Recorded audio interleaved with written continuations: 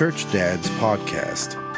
Join Mark Haas and Curtis Ketty as they discuss faith, family, liturgy, current events, and fatherhood. Be a part of the discussion by emailing churchdadspodcast@gmail.com. Now, here are the dads. Hello and welcome back to Church Dads. This is the Church Dads Podcast. We meet monthly for discussion, and we release the show the first Monday of every month. So here we are in October. Happy October, Curtis. Happy October. Good to be here. And is it getting more fall-like yet? It is. It is. It's been a little bit more cold. Little bit. I got to wear a sweater today, not a jacket, but at least a sweater. We're both wearing sweaters. I didn't even notice. Yep. I think it's back when I was really skinny. I loved wearing sweaters because I felt like it added more bulk to my body. Now I have plenty of bulk, I feel, but I still like wearing sweaters. I don't know. It just makes me feel more safe, more secure. Good. Great. I like it when my clothes cuddle with me. You know what I mean? Yes. Good. Too much information. Yeah. Well, hey, today's show, we have an interesting one for you, I think. And we've kind of themed this episode. We've called it, it's sort of the idea from the Gospel of Matthew, building our houses on sand versus building our houses on rock. And, there's this giant elephant that we've all read about and heard about and seen about a million times, and we thought it would be silly for us not to comment because of the nature of our show. And that's the somewhat of a crisis in the church, not the entire church, but it's a storm. It's a storm. Yep, it is. And so we think fatherhood certainly can play a role in this in a positive way. And so for this first segment, we thought we would talk a little bit about fatherhood on a personal level and how we as dads, we have triumphant moments and sometimes we don't. And to what degree, I don't know, but I thought we would reflect first on this first segment about fatherhood and we as parents and how maybe sometimes we don't always live up to our own standard or fall short of whatever bar we've set for ourselves. I know I am certainly still trying to get better at this every day. But anyway. Well, yeah, I mean, as many times as I succeed, about 10 times more than that, I fail. Mm-hmm. And I think that I knew parenting was going to be hard, but I just didn't really grasp the sort of devastating nature of parenting. In the sense of, I remember Amy looked at me once and said, "You know why this is so difficult? It's because the kids are literally ruining our lives." Like, they're ruining the life that we had built up for ourselves. All of our defense mechanisms, all of our comfort mechanisms to deal with our own, personality issues, all of those things, all of our stuff and the things we've tried to keep nice and tidy and in good condition, all of those things, the kids come in and literally destroy it. Like, they disrupt it and destroy it. And it's actually a good thing. We needed those things shaken up and destroyed.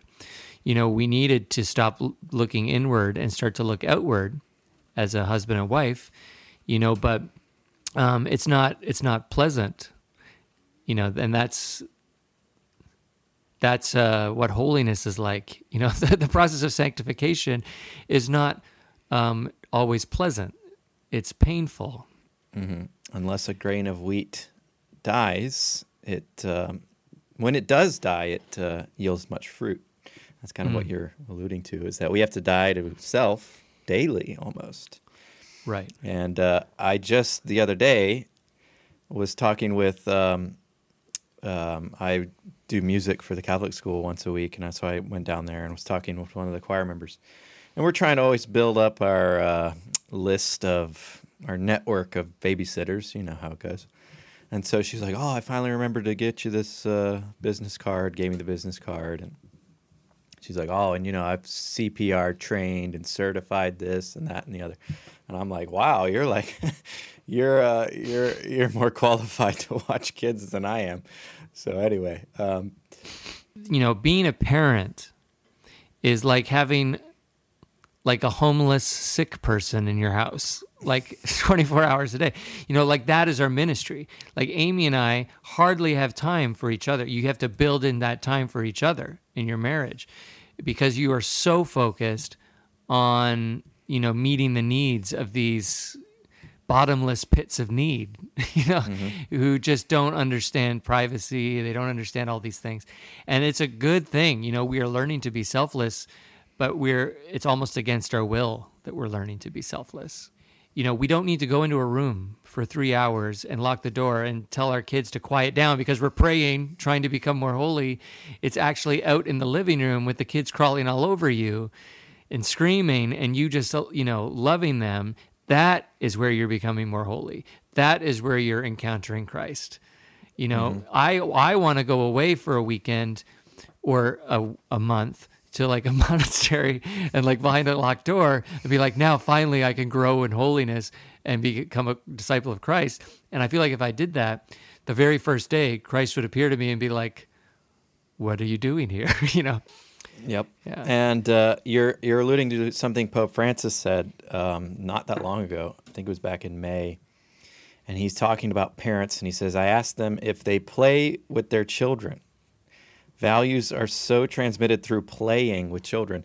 But do you have time to get down on the floor and play with your son, your daughter? This is big. Never lose this. Know how to spend time with your children. This language of love is able to transmit all of the values of the faith. And so you mentioned our children kind of being like these needy homeless people or whatnot.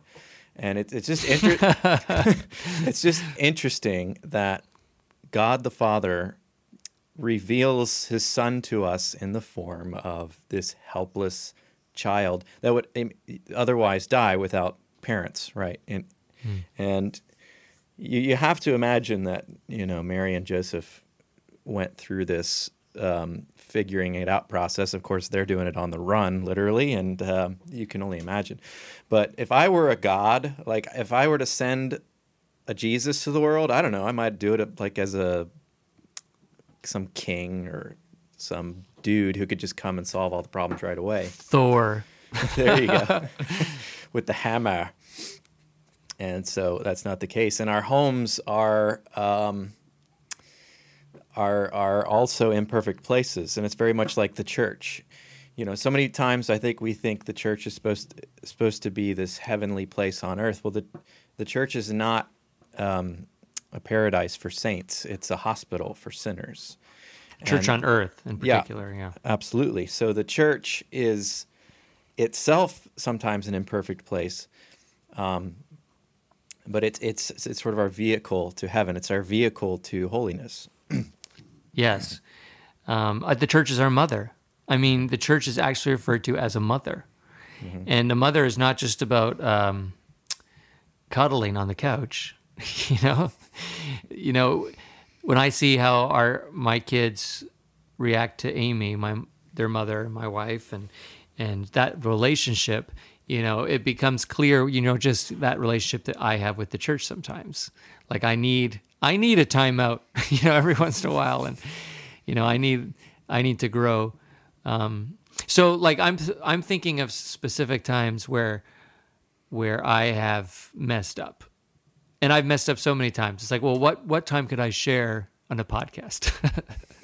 And I remember once, you know, I struggle with losing my temper. Like I'll get really angry, and it's almost like you too. You're raising your hand.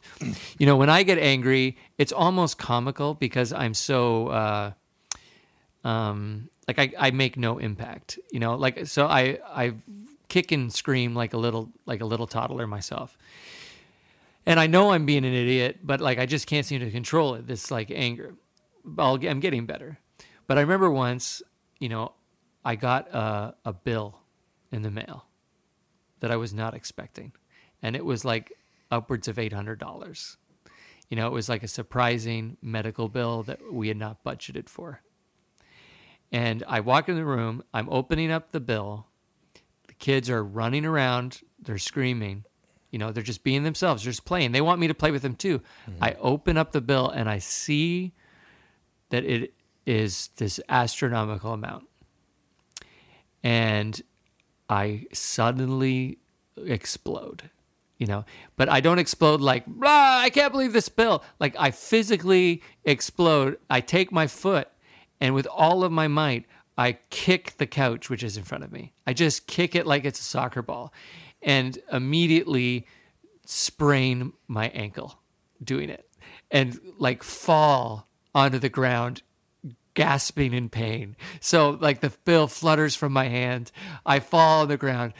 I'm screaming out in agony and pain and anger. And the kids are just like, blank faces staring at me in horror. And Amy's like, what happened? And, I can't even speak. I like crawl my way into the bedroom to just like lay down and just kind of like get a hold of myself. Well, here I am in the bed. And I ask Amy to bring me William, my oldest. He's about 4 at the time. And Amy brings him in. And I have him sit on the bed next to me. I'm laying on the bed in agony. I have ice on my ankle. I'm like, William, I made a very bad choice. I got angry and afraid. And I kicked the couch. And God has put me on a timeout. And I'm very, very sorry that I made the bad choice. Will you forgive me? And William's like, yes, I forgive you. And we gave each other a little hug. Well, months and months go by. I heal from my ankle.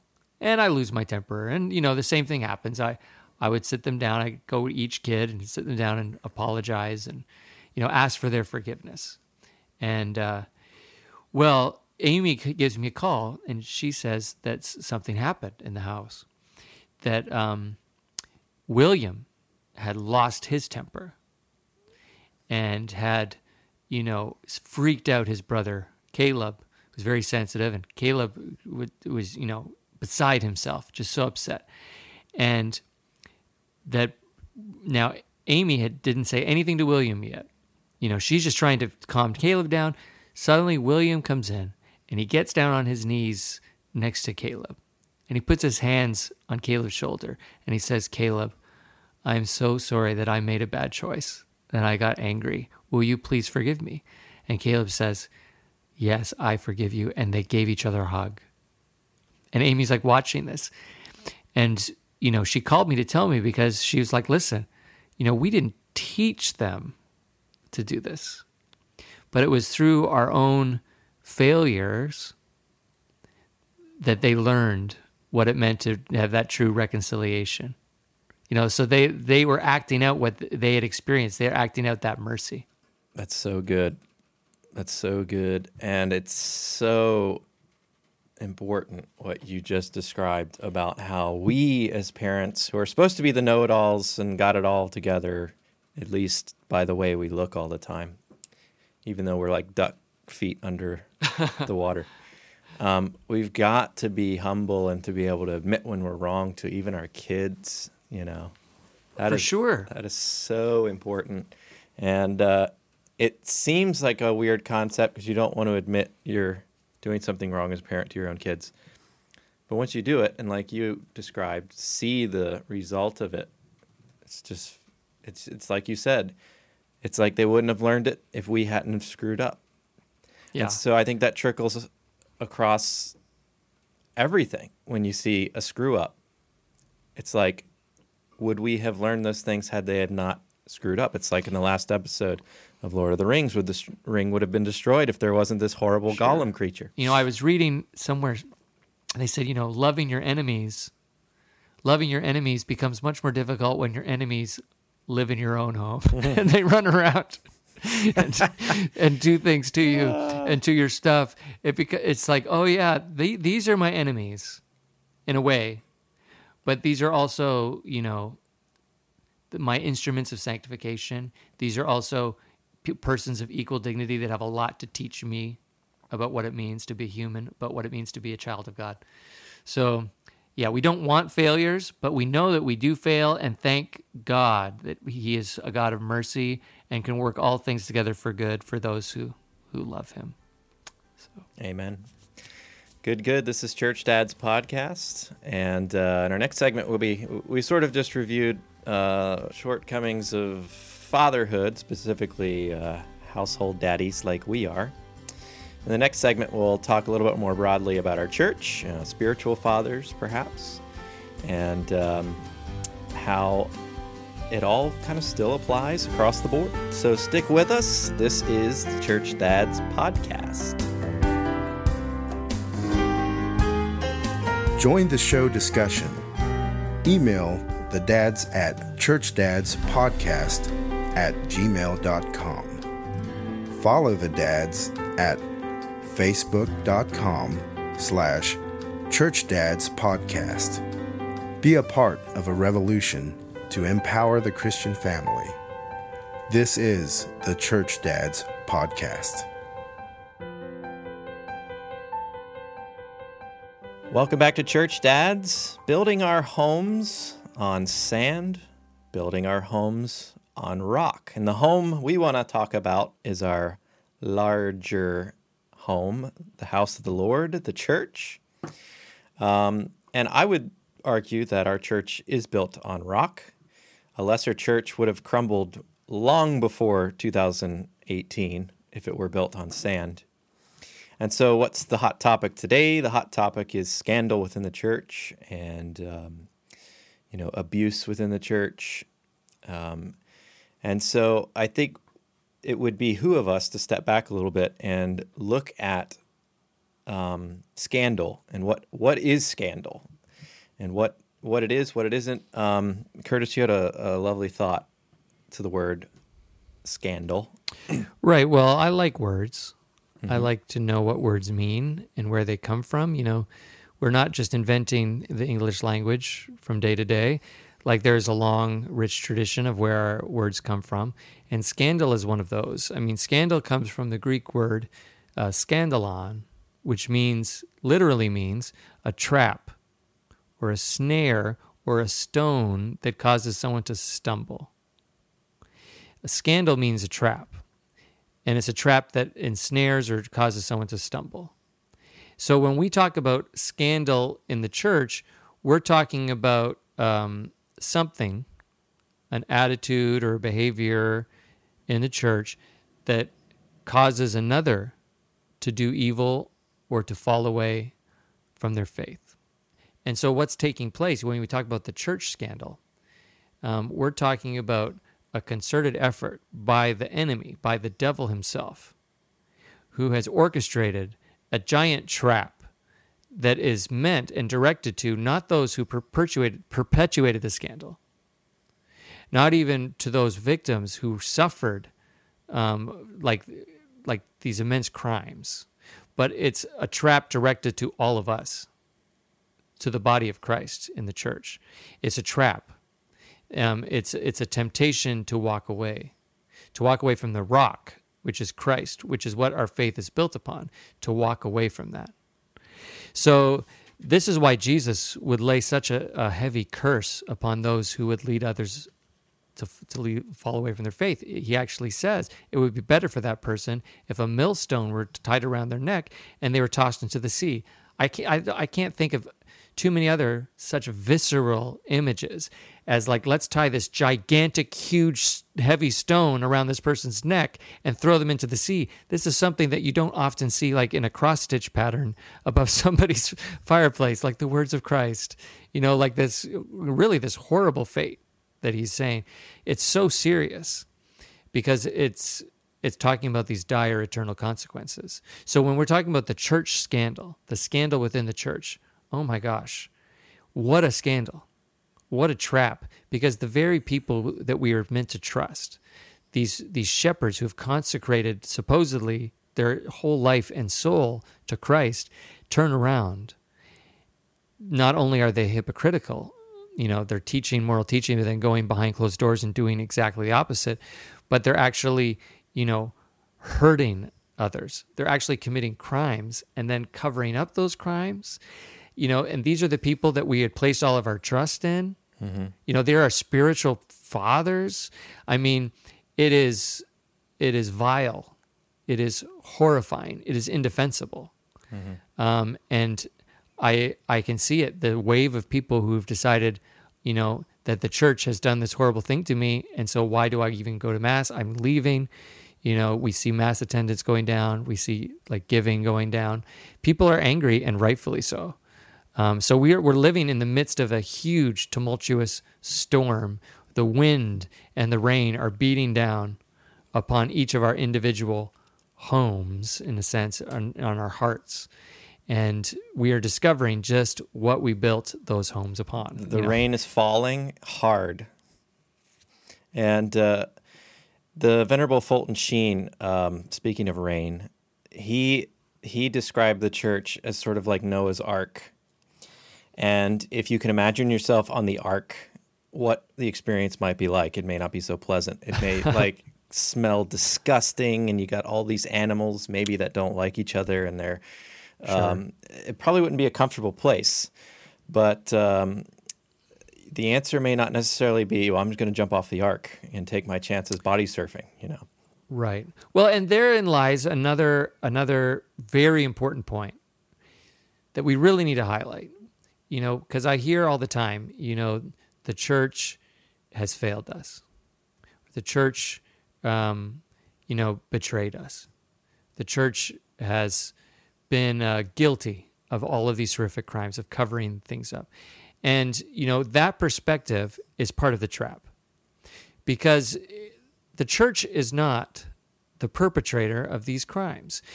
Sure, we see this visible institutional church, this organization, which has been complicit in many cases in all of these crimes. Absolutely. But when we talk about the church, we're talking about the body of Christ. So, it was actually an old professor of mine who reflected on this, and he said, really, there's two ways that we can look at this and respond to the scandal. It's one, the church is guilty of these horrific crimes. So the response is to separate from the church and to defend the victims of the crimes. And that makes a lot of sense. It's okay, if the church is the one who's doing these horrible things, we need to separate from the church immediately and defend those victims that the church is attacking. I mean, that's what many people are doing. And I totally understand and respect, because if you have that perspective, of course, that's what you would do out of compassion and love. You would want to defend the victims from this horrible monster, which is the church in their minds. But there's a second perspective, which is the true perspective. And that is that the church is the victim of horrific crimes.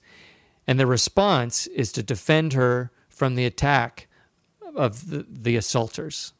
So, okay, the first perspective and response, is true if the clergy equal the church. So the first, where you leave the church to protect the victims, that's where if you look at the church, you see the church is the clergy. It's the bishops, the priests, the pope, and everybody else is just kind of sort of Catholic, Right. But that's the church. And so to leave the church in this scenario is a noble thing, since the institution has been corrupted. So leaving this corrupted institution is noble. But that second perspective, the true perspective, is when you look at it, it's that all the baptized are the real Catholics. All the baptized. And the degree of membership is actually not measured by, am I a priest, am I a bishop, am I a cardinal, but is, how holy am I? It's holiness. It's as you become more conformed to Christ. So that's not connected to the hierarchy. Right. That is your heart. And so that means that the predators, the attackers, by their crimes, are separating themselves from the church. From the body of Christ. And so I remember when all this stuff was first breaking out, somebody looked at me and said, how are we ever going to survive this? How are we going to survive this?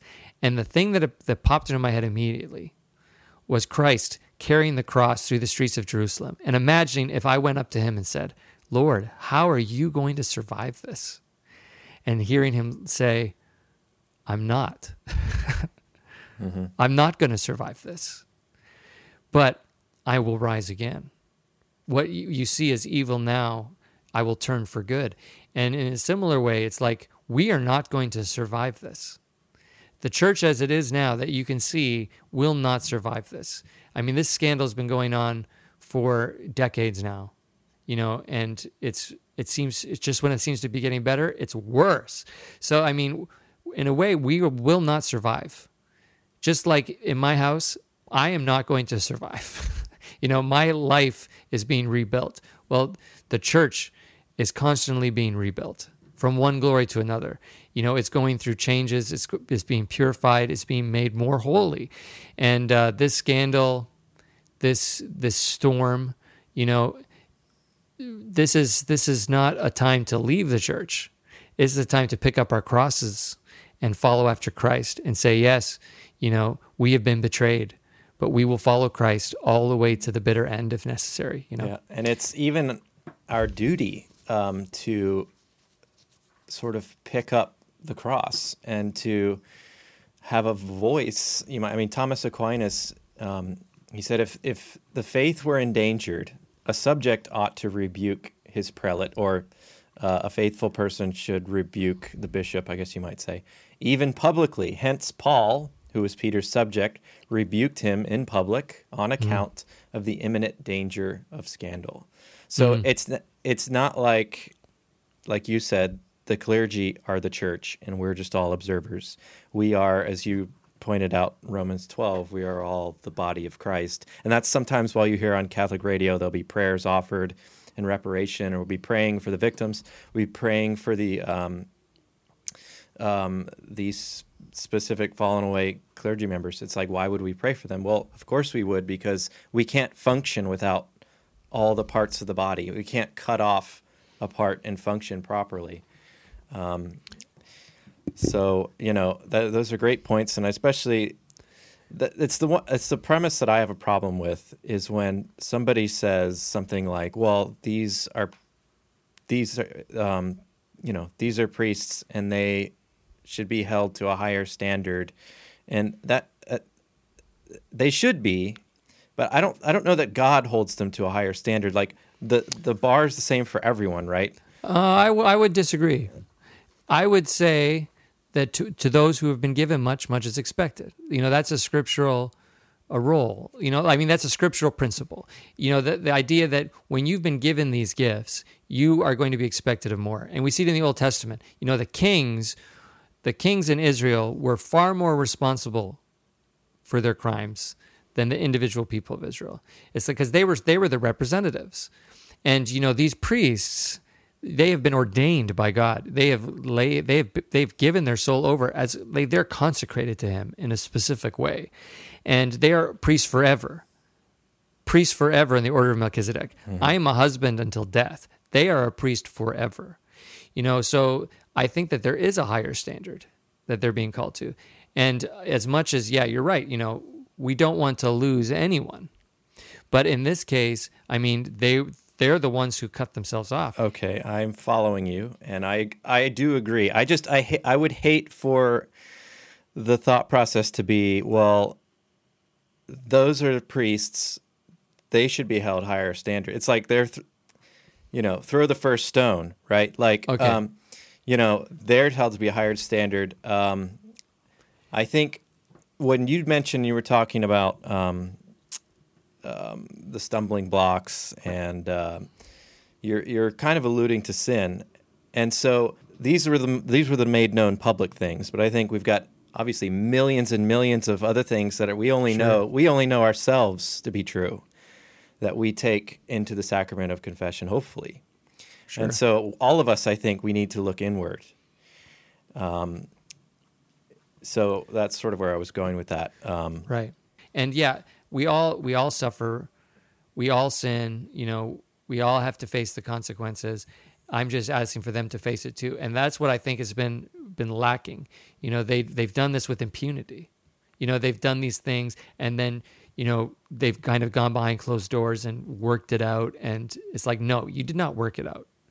And the blood of Abel cries up from the ground cries out to me from the ground, and there will be consequences. And it's such a horrible, tragic time. But like I said, there's no part of me that ever thinks that I should walk away from the church, because the church needs us more now than ever. The holiness of the laity, of the baptized, to stand up and, defend our fellow members of the body of Christ from these attackers who are very much attacking from the outside, because they're the branches that have been cut off from the vine. They cut themselves off, So I don't know, Mark, you get me, this get me fired up. Hey, and you should be. This is there's no other time than to be Catholic is today. And this is when we need all of the body of Christ. And so that we'll get into that a little bit in our next segment. We're going to talk about building our house on rock. And certainly I feel we have a church that is built on rock. I just want to end the segment with words from St. Peter. That's from 1 Peter chapter 4. Beloved, do not be surprised that a trial by fire is occurring among you, as if something strange were happening to you, but rejoice to the extent that you share in the sufferings of Christ, so that when his glory is revealed, you may also rejoice exultantly. This is Church Dads. Like what you hear? Have a question concerning family, fatherhood, or faith? Email the dads at churchdadspodcast@gmail.com. Be a part of the discussion as we seek to strengthen our Christian witness in the home. This is the Church Dads Podcast.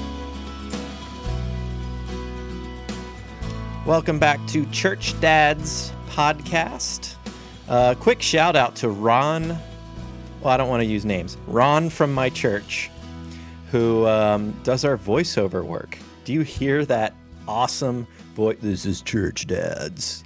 Yeah, it's the gravitas. It makes me feel more important than I really am. It raised our show up like 10 notches when Ron did that. For sure. So we come back to you building our church on rock. Of course, we would not want to build our house on sand. It would plummet to the ground. And Jesus speaks about this. And so I thought we would just start by the actual gospel passage. This is Gospel of Matthew, chapter 7, verses 24 through 27. Everyone then who hears these words of mine and does them will be like a wise man who built his house upon the rock. And then the rain fell, and the floods came, and the wind blew and beat upon that house. But it did not fall, because it had been founded on the rock. And everyone who hears these words of mine and does not do them will be like a foolish man who built his house upon the sand. And the rain fell, and the floods came, and the wind blew and beat against the house, and it fell, and great was the fall of it. Now, I think what makes me think of this passage in particular when talking about all of this stuff, and we've alluded to it, is the idea that in the storm, when the storm comes and you feel your faith crumbling, it is a great litmus test for you to look in your heart and say, well, what am I really building my faith upon? What is my faith built on? Because if it's built on anything but Christ, it will fall. Faith is trust. Faith is trust in a person. Robert Cardinal Sarah says this. He said, doubt is a moment of purification and strengthening. Hence, just one question arises. Do we still believe when the night remains desperately dark? Do we keep hoping even beyond the easy times? Faith is trust, or else it does not exist. Faith is trust. And he said that in his book, God or Nothing, which I highly recommend, by Robert Cardinal Sarah. Saint Basil or Saint Basil, however you want to say it, he said, but lay your foundations upon a rock, that is, lean upon the faith of Christ, so as to persevere immovable in adversity, whether it come from man or God. No matter what happens, you are firmly built upon the person of Jesus Christ. If my faith is in the social justice teaching of the church, I'm like, wow, I love how the church is so loving. I love how they're out there feeding the poor.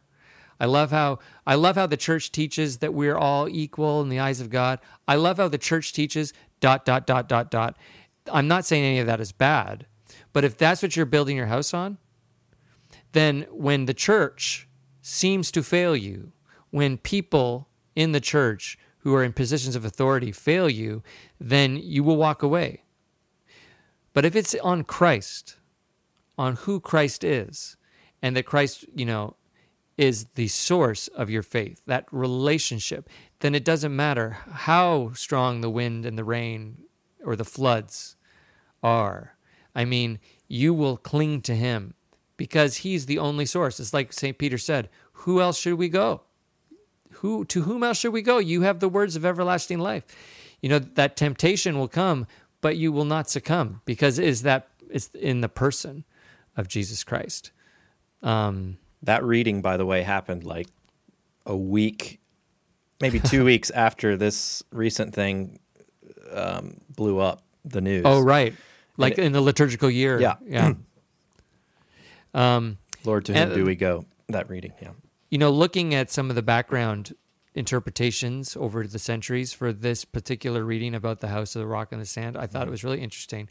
St. Thomas Aquinas, he looks at it in his commentary on St. Matthew, and he says, it ought to be stated that the devil never firstly attempts in greater things, but firstly in lesser things, and then proceeds to greater things. The rain is the temptations of the flesh or pleasure. This is how Thomas is interpreting it. Sure. The floods are temptations of the world, that possessions, and the winds are the temptation of the devil, pride. So it's like it starts with the rain, and then it builds to the floods, and then builds to the winds. And similarly, like in our life, why tempt you to murder when gambling will do, whatever, like when cards will do. This is something C.S. Lewis said in the Screwtape Letters. The devil comes to us in these smaller ways first. And if we resist, then the bigger ways. And if we resist, then the even bigger ways. And if we're not built upon Christ, we will soon discover just how weak we are. We might be good at resisting the smaller temptations, but that will just up the ante. And eventually, it will only be Christ that we can cling to. It can only be him. Nothing in our intellect, no list of beliefs, no mottos, no organizations or apostolates, my church is a really loving community and I love my pastor and he gives great homilies. Well, what happens when that pastor moves and you get a pastor who preaches horrible homilies and your community is totally unwelcoming and like the music is the worst music you've ever heard in the world? What do you do then? Do you go to the mega church down the road? No, of course not, because we find our faith in Christ, particularly in Christ's real presence, which he gives to us in the Eucharist. That's how he is with us always, even to the end of the age. So, if your faith is not founded there, then your house will fall. And I love that last line, and great was the fall of it. Yeah. And he mentions building it on a rock, and he's sort of setting himself up, right? What does he say later in Matthew chapter 16? He builds a church on a rock. Yeah. It's so good. Yeah. And you're right. We really do have to turn our eyes to Jesus Christ. And how do we do that? We have to run, sprint to the sacraments. Of course, to receive the Eucharist, but we have to run to the sacrament of confession. We have to get rid of these sinful roadblocks, these little scandals in our own hearts that only we know about. We've got to get them out of the eyes of the devil, because then he can't see them. He's blind to them. When you're talking about founding the church on Peter, Peter means rock, sure. Right? And of course, St. Basil just said that, the rock is Christ. Of course, it's not Peter in himself who is the rock. It's only in his being united to Christ that, that we can build this foundation. I love this quote from G.K. Chesterton I just pulled up. It's from his work, Heretics. He says this: when Christ, at a symbolic moment, was establishing his great society, he chose for its cornerstone neither the brilliant Paul nor the mystic John, but a shuffler, a snob, a coward, in a word, a man. And upon this rock he has built his church. and the gates of hell have not prevailed against it. All the empires and the kingdoms have failed because of this inherent and continual weakness. They were founded by strong men upon strong men. But this one thing, the historic Christian church, was founded upon a weak man, and for that reason it is indestructible, for no chain is stronger than its weakest link. Oh, that's great. Oh, man. Yeah, it's like, here's the weak man, Yeah. Peter. Forget about Peter and Judas for a second. They've all failed. Okay. I'm looking to the Passion. Maybe John. Okay, John was there. Where are the other 11? They didn't even show up. So Jesus ordains these 12 guys. It's like they all failed.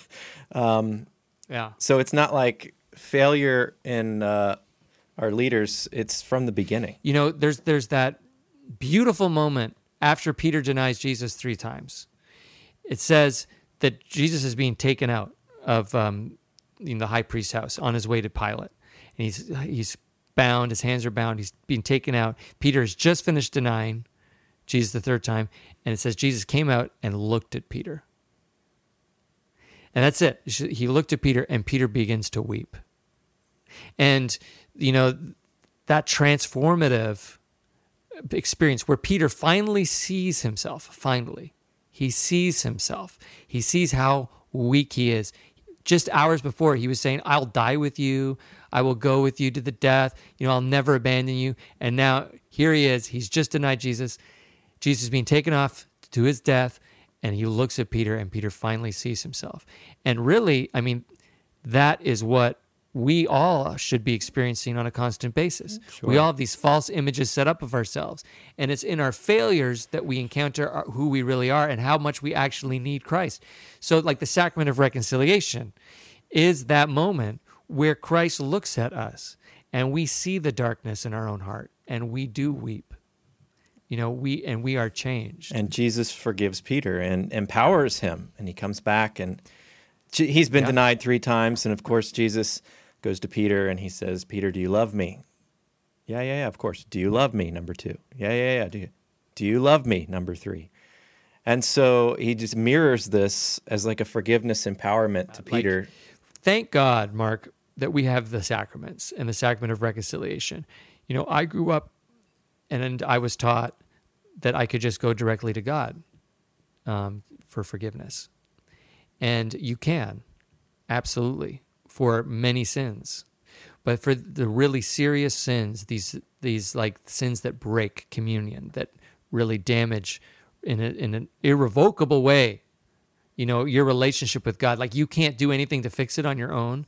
The idea of the sacrament of reconciliation is so powerful. Speaking about confession, we're going to talk about that in our next segment a bit more in our Q&A. Oh. As one of our questions is about confession. But so Cardinal Sarah is kind of speaking to this me culture that we live in and how life is what we make it, and I want to do what makes me feel good. And he says, without God, we create a church in our own image for our little needs, likes, and dislikes. Fashion takes hold of the church, and the illusion of sacredness becomes perishable, a sort of outdated medication. And he's saying, put Jesus Christ in the center of the room, no matter what room you're in. I think more specifically, he's very good at speaking about the liturgy and the Mass. But I think it holds true to any situation you're in, that we have to keep Christ the center and not deviate our eyes, and to look at Jesus as we've just denied him 3 times and recognize that. There's another moment in Peter's life where he had to look at Jesus. Do you know what part I'm going to tell you?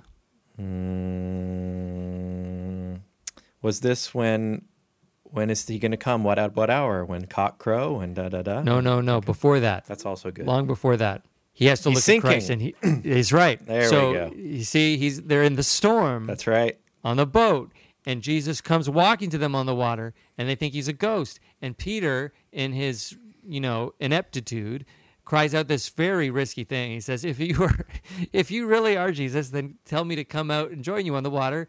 And Jesus says, come on out and join me. And so now he has to put his money where his mouth is. And remarkably, he actually takes his foot out of the boat and places it in the stormy water and begins to walk towards Christ.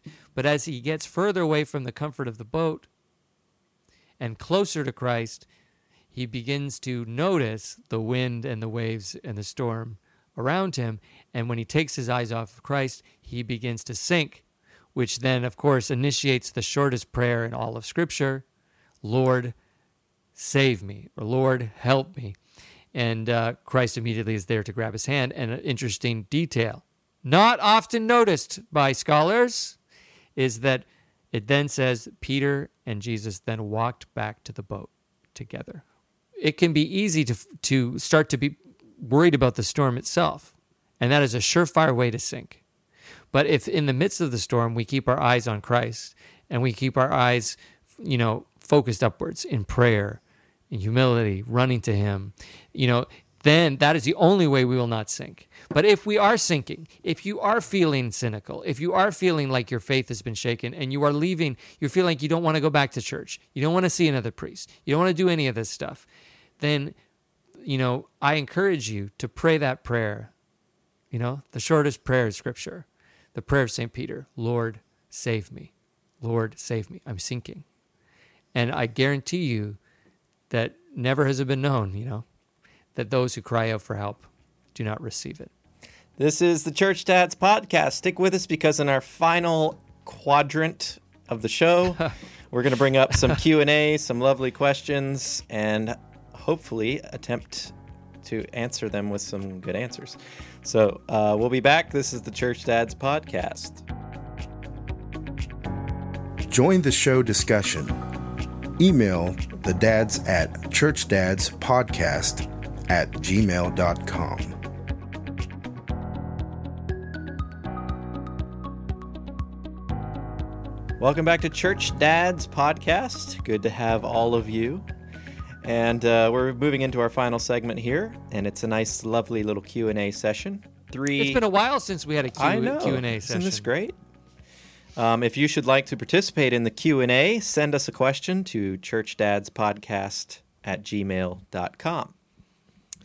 So our first question today deals with some of what we've already been talking about, and that has to do with confession. As this question reads, why confess to a priest? It's a good question. Why confess to a priest? The short answer is because that's how Jesus set it up. That's how Jesus set it up. And you can go to the Gospel of John, chapter 20, and, Jesus has risen from the dead, and he appears to his disciples. He says, peace be with you, which is significant. He walks through a locked door, which is significant. And he says, receive the Holy Spirit. And he breathes upon them. And he says, go and preach the gospel? No. Does he say go out and, write a serve bunch of the stuff? poor? Write some stuff? He does. It's very significant what he says here.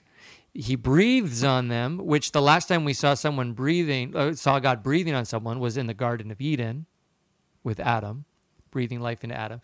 So this is a signifying of a new era, a new creation. He breathes in the Holy Spirit and he says, those sins you forgive are forgiven, and those sins you retain are retained. He says, go and forgive sins. Only God can forgive sins. So keep that in mind. Only God can forgive sins. But he is giving them his own authority to go out and forgive sins. And that they now have the ability to forgive or retain. What does that mean? Retain sins? Not forgive sins? They have that authority also? This sort of binding and loosing? This is really, really significant. So this is in Scripture. Now, the church teaches that we can go to God directly for forgiveness for our sins. But that there are some sins that are so grave that they actually kill us spiritually. And the question is why we confess to a priest, and it's a valid question. And in a way we do, but in a way it's not the priest. Right. In a big way, it's not the priest, it's Jesus himself there. And absolutely. The church always uses a Latin phrase called in persona Christi. It's the priest there, looks like him, it's his hands, but he's standing in the person of Christ. This happens when he's changing bread into the body. This happens when he's in the confessional, hearing and absolving sins. And God wants us to experience that forgiveness. So going back, I grew up Protestant in a Protestant tradition. There's no confession. I just prayed to God. I would do something horrible, and usually, I looked at something I shouldn't have looked at, and I felt so horrible. And I would pray to God in my room, God, please forgive me. And I would receive silence. I would have to sort of muster it up in myself. I know I'm forgiven. I know I'm forgiven. I know I'm forgiven. And people joke about Catholic guilt. Let me tell you about Protestant guilt. Let me tell you what that's like. Well, the first time I actually went to confession for real, and I unloaded. I laid it all out there. And in this case, I was face to face with the priest, which is not the first option. That's like the second option. The first option is totally anonymous behind a screen. Right. And that's a good way too. But I was face to face with the priest, so it was even brought home to me even more strong. I'm looking him in the eye, and he looks at me. And for the first time in my life, I heard the words, you are absolved of your sin. James chapter 5, verse 16. Therefore, confess your sins to each other and pray for each other so that you may be healed. So I'll let you go, Curtis. Okay, so this question is asking, where does the church find this idea of purgatory? Is it in Scripture? What is purgatory? Is it a place? Well, purgatory is scriptural. So we'll jump to the Old Testament. In the second book of Maccabees, chapter 12, there was like this huge battle, like thousands of people slaughtered kind of a thing. And the Jewish people were fighting, and some of them were slain. And so, for instance, in verse 40, they went to these Jewish people, and they found, as they're rolling them over, these dead guys, they found these these charms under their tunic, these like good luck charms. So anyway, they're using these idols instead of turning completely to God in their faith. And so what do the living, surviving Jewish people, soldiers, do? They start praying for them. Well, why would they pray for people who are in hell? It's not going to do anything. Why would they wouldn't offer prayers for people who are in heaven? They're already in heaven. So they're praying for people who have died in hopes that God will have mercy on their souls for having these little trinkets. But more specifically in the New Testament, 1 Corinthians chapter 3, we look at this purging like fire that Paul's talking about. And he's saying in verse 13, those built in an imperfect way will be tested after death. The righteous one will escape through flames. And so essentially we're building up righteous things in our life, and those will be, kind of the righteous metal things we've built up in life that will test the flames. If we build up things just of straw and of hay, it's going to burn up. It's going to be gone immediately. Right. I mean, the important thing is to say that purgatory is not a place, but a state. And I think the Catechism makes that clear, that purgatory is a state, a temporary state, purging or cleansing the spirit. Like, it's a temporary state. And, we don't know how long it takes, but we know that it will come to an end. There's only two places in the end, heaven with God, hell apart from God. That's it. Purgatory is not a third place. I like to think of it as like a heaven's bathroom, like you're cleaning up before you go to the feast. And we believe that those who are in purgatory are not dead, but are more living than we are in some sense, because they are actually closer to God. They've sort of shed some of the weaknesses, the darkening of the intellect that we have here right now. And so they are all still part of the church suffering. We call those in purgatory. We have the church triumphant in heaven, church suffering in purgatory, church militant here on earth, or the pilgrim church. And we're all one church. And if I can pray for you when you're going through a hard time, and that makes a difference, then I certainly can pray for them as they go through this state of purgation, whatever that's like. I don't know, but I know they can't pray for themselves right now. Sure. So I'll pray for them. So I think that it's really just a semantic thing. Yes. Interesting, Mark. Not too many people know that C.S. Lewis, a Protestant, believed in purgatory. He just saw it as a logical, spiritual truth. It's like I think I have that quote here too. C.S. Lewis says in Letters to Malcolm, Chiefly on Prayer, which was the sequel to Screwtape Letters, he said, "Our souls demand purgatory, don't they? Would it not break the heart if God said to us, 'It is true, my child, that your breath smells and your rags drip with mud and slime. But we are charitable here, and no one will upbraid you with these things, nor draw away from you. Enter into the joy.' Should we not reply, 'With submission, sir, and if there is no objection, I'd rather be cleaned first'? It may hurt, you know. Even so, sir. Aha. I'd rather be cleaned." You know, the most important thing we will ever do is die. And we're all going to go to the exit interview. We're all going to go to the exit interview, you know. All right, question number 3. This is a good one. Why does the church display and venerate relics? Relics. Gruesome, nasty, bloody things. Well, relics are a short form for the relics of the saints. You know, we're relics of the saints, and that principally signifies according to the documents of the church, signifies the bodies or notable parts of the bodies of the saints who, as distinguished members of Christ's mystical body and as temples of the Holy Spirit, in virtue of their heroic sanctity, now dwell in heaven, but who once lived on earth. So a relic of the saint is their body or part of the body of these saints who, by virtue of being members of the body of Christ and temples of the Holy Spirit, are now in heaven. But their bodies remain here on earth with us. Yeah, I mean, in 2 Kings chapter 13, a dead man is brought back to life simply by touching the bones of Elijah to him. Elisha, yeah. Yeah. Yep, and it's you know, in the New Testament, it's really, the thought of relics is all over the place. I mean, in Acts chapter 19, for instance, it's just a handkerchief of Paul that heals people, just touching the handkerchief. Or sick people are healed as Peter's shadow just glosses over them. That's right. In the book That's of right. Acts. So Or the touching of the garment, of Jesus' garment. Sure. Now that's like Jesus the hem of his himself, but garment. you're right. They don't touch him. The woman is cured of hemorrhages, just touching the cloak of Christ in Matthew chapter 9. So it's not a foreign idea. It certainly exists in Scripture. That's right. Very good. What a great show. What great questions. Send us more questions, churchdads.podcast@gmail.com, and we'll be happy to answer them. And so in light of some of the recent events and the crisis that certainly is in our church right now, we thought it would be appropriate to offer our own prayer on the behalf of all of the body of Christ.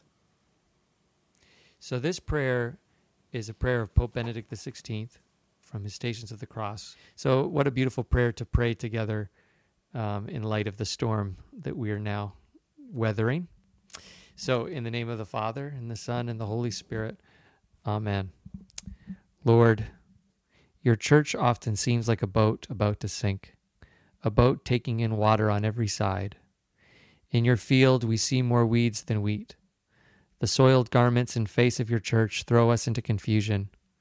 Yet it is we ourselves who have soiled them. It is we who betray you time and time again, after all our lofty words and grand gestures. Have mercy on your church. Within her, too, Adam continues to fall. When we fall, we drag you down to earth, and Satan laughs, for he hopes that you will not be able to rise from that fall. He hopes that being dragged down in the fall of your church, you will remain prostrate and overpowered. But you will rise again. You stood up, you arose, and you can also raise us up. Save and sanctify your church. Save and sanctify us all. Amen. In the name of the Father, and the Son, and the Holy Spirit. Amen. Amen. This is the Church Dads Podcast. Go home and love your families. Church Dads is a regular podcast hosted by Mark Haas and Curtis Keddy. Join the discussion by emailing the dads at churchdadspodcast@gmail.com and follow them on Facebook, facebook.com/churchdadspodcast. Want to change the world? Go home and love your family.